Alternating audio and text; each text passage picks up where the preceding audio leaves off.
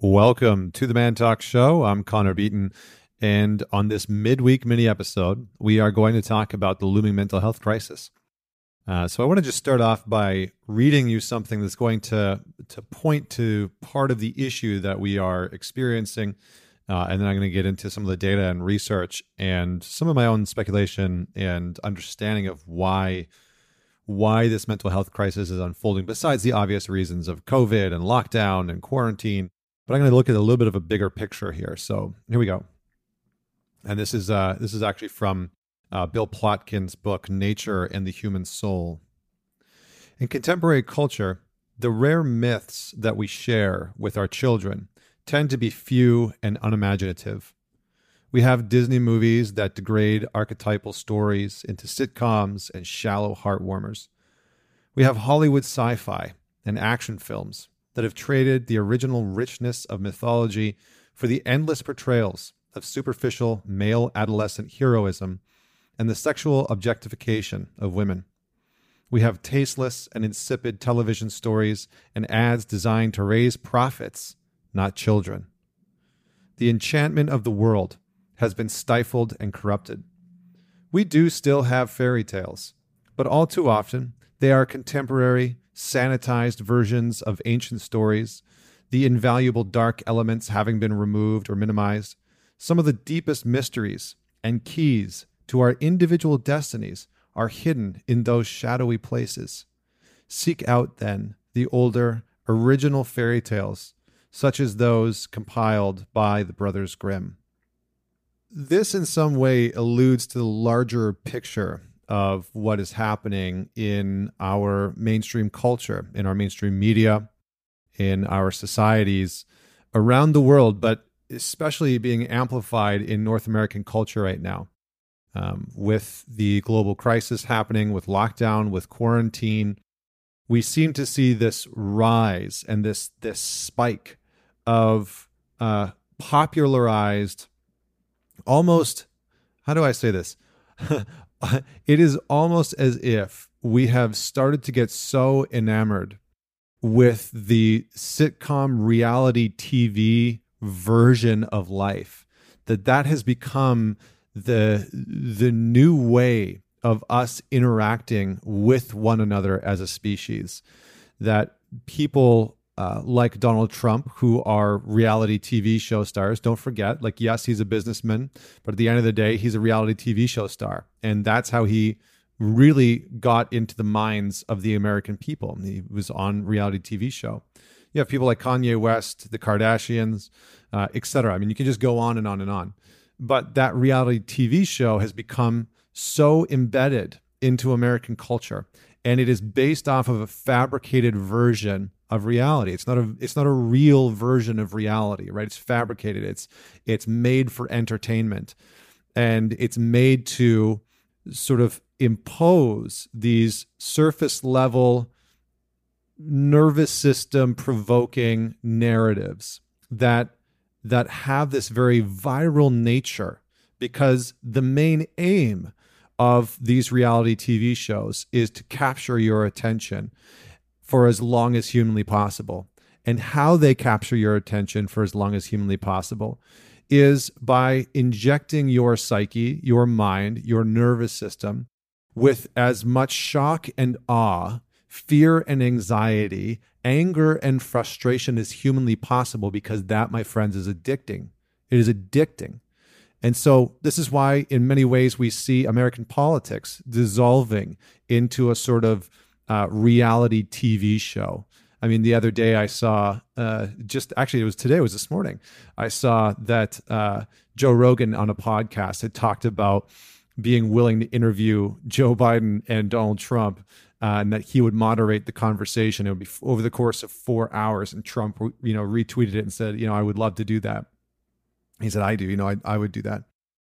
And so American politics has no longer become about the issues. It's become about the narrative. It's become about the how quickly a politician can hijack your mind, can activate your nervous system, and can embed their narrative into your psyche. And so we have this looming health crisis for a number of reasons. One, because we have a systemic breakdown of the cultural myths that have largely been pervasive within our culture, that have acted as the cultural fabric that have held people together, right? That have basically said, yeah, you have your differences on the Republican side, and I have my differences on the Democratic side, or whatever version of that you stand on. Switch it up. I as the Republican and you as the Democrat.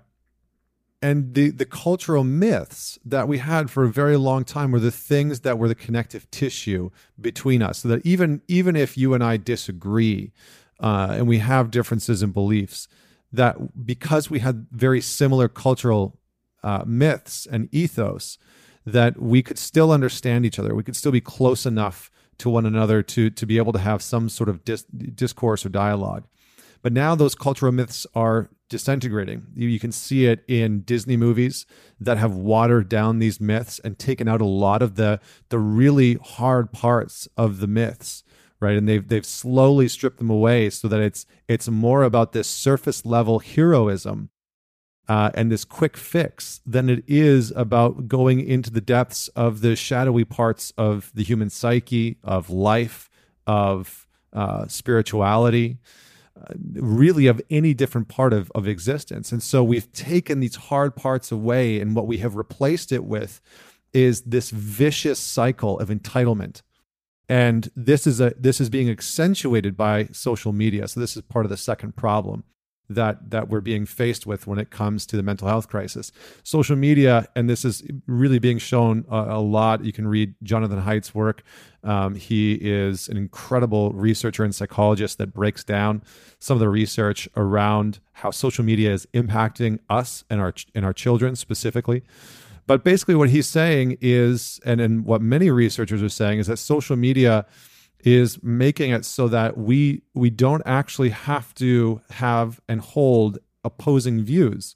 We can entrench ourselves into a singular pointed narrative, and that our social media actually encourages this. So platforms like Facebook and Instagram and Twitter and YouTube and whatever other platforms you use, they are designed to give you more of what you want. And so they have very specific algorithms and engineers, social engineers, psychological engineers that work with computer engineers and developers to design programs to make sure that you are fed content on a daily basis that is going to keep you coming back to those platforms.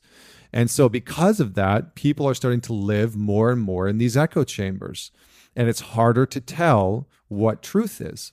And it's harder to tell what's real. And it's harder to tell, what your perspective should or should not be.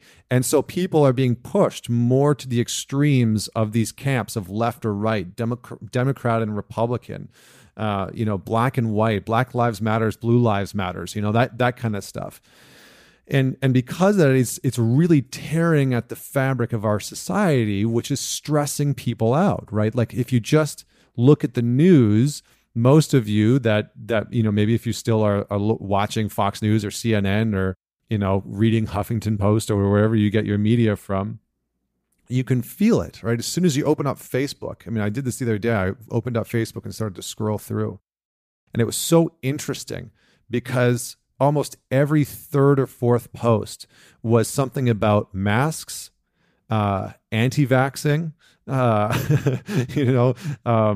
what else do we got here? The election, right? I'm scrolling through right now just to see what else there is. But it's this type of content. And so all of those posts are charging your nervous system, right? They're charging it up. They're putting you into a sympathetic nervous system response.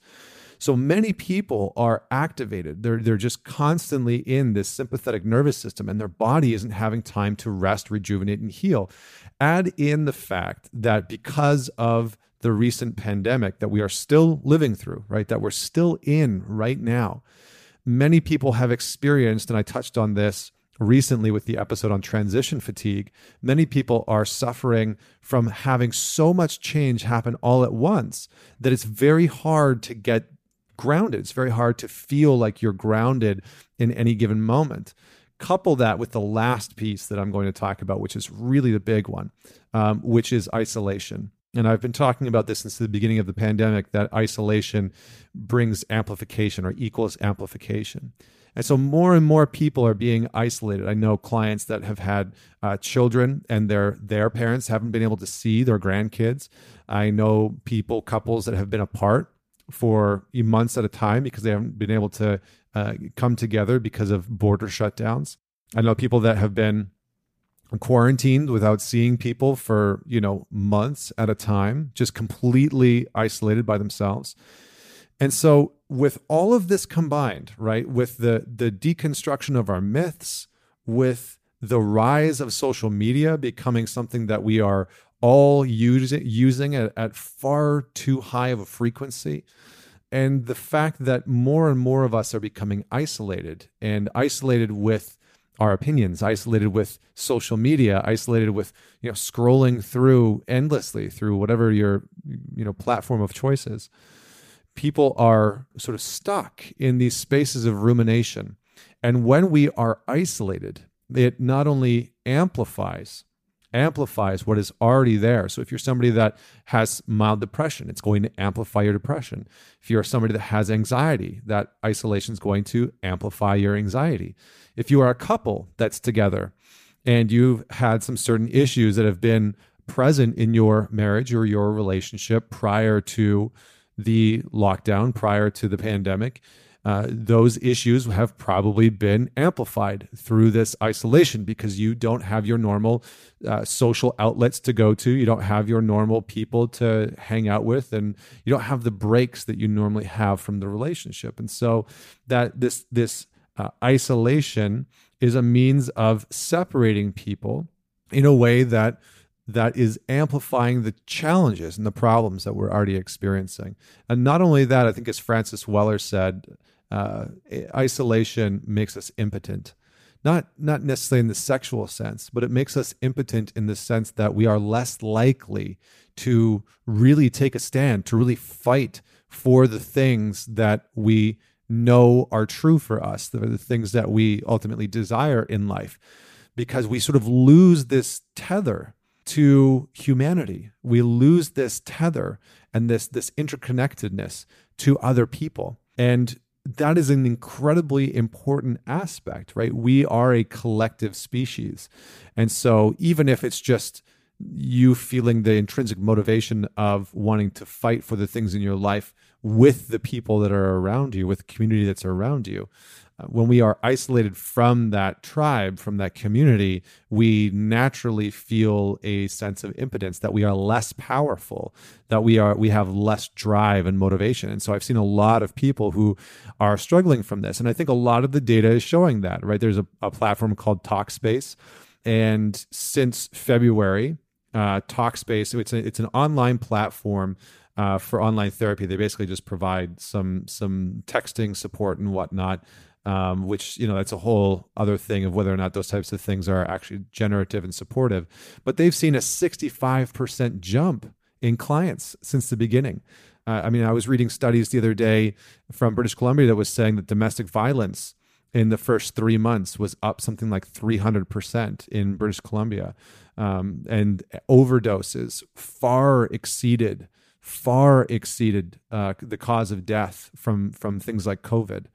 And so, as we isolate more and more, and this is a systemic issue that has been on the rise in our culture. Isolation is not a new thing, my friends, right? Many of you were probably dealing with isolation before this came along. And, as the pandemic came along, it amplified that. So what do we do? How do we combat some of this, right? So the first thing that I wanted to say is we need to not only educate ourselves on what's happening in the world and the impacts of these things, but we need to educate ourselves on how to unplug. We need to educate ourselves on how to specifically unplug our nervous system from the pandemonium that is happening. Yes, prepare. Yes, take a stand. Yes, fight for the things that you believe in. Yes, go to the voting polls in November. Yes, do all of those things. But we need to practice not having our nervous system plugged into all of these interactions. I see a lot of people getting into Facebook arguments or Instagram, or Twitter or whatever the case may be. And every time that you engage in that in a very heated way, you are charging your nervous system. You are plugging your nervous system into that interaction. And that can throw you off for days. It can really throw you off. So we have to learn how to regulate our nervous systems. Now, that can be done through breath work, through meditation. It can be done through being out in nature and grounding ourselves, going for runs, being physical, at least 3 or 4 times a week.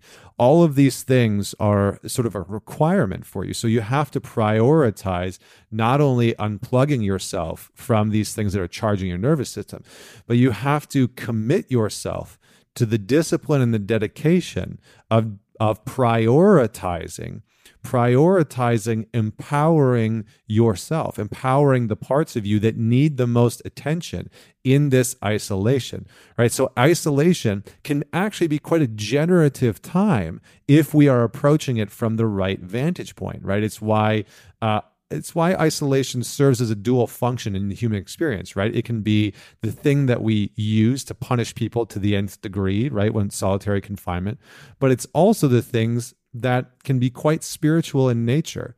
So how are you using, and this is the last piece, how are you using this isolation from a spiritual soul perspective? How will you come out of this space? It's not about doing all the courses or, learning how to paint or speak Japanese or whatever, whatever you had on your to-do list at the beginning of COVID. I know so many of you did. We were just like, I'm going to crush this. I'm going to learn a new language. I'm going to learn how to, whatever it was. I saw so much of that going on online. It's not about crushing your task list. It is about implementing the daily discipline and rituals and routines that are going to bring your soul alive in isolation, that are going to plug you in. They're going to unplug you from the social media and plug you into the spiritual media, right? Plug you back in some way to life, to existence, to flow, to universe, to source, to what is, to whatever your belief is, right? Whatever that is, because now more than ever, we need people that are dialed back into that. So, and there's strength in that, right? It requires a tremendous amount of strength in order to develop that discipline in the face of isolation. So, and then the last piece is connect more than you think you might need. Connect more, right? Connect more. I've been making an active effort recently to respond back to absolutely every single Instagram message that I possibly can. I've been making an effort to get into contact with my family more than I normally would, FaceTime them, Zoom calls with friends, right? And meeting up with people as often as I can, within the mandates that we have. So prioritize all that because and notice when people are struggling. Check in with people. And probably what you want to do is check in with the strong people, because right now is usually the time where the strongest people are suffering the most, because they are the ones that are trying to be the saviors for everyone. They are trying to hold the ship together. They are trying to create the direction. So check in with the strong people in your life, because they may not have had anybody check in with them for a long time. So that's my mini episode today. I hope that you enjoyed this. Please, please, please, this is a big topic. Please share it. Please mend it forward with a few people that you know could use this message, especially in this time. And don't forget to leave us a rating and review. It goes a long way to getting us onto the phones and into the ears of other people. So thank you so much for joining me. This is Connor Beaton signing off.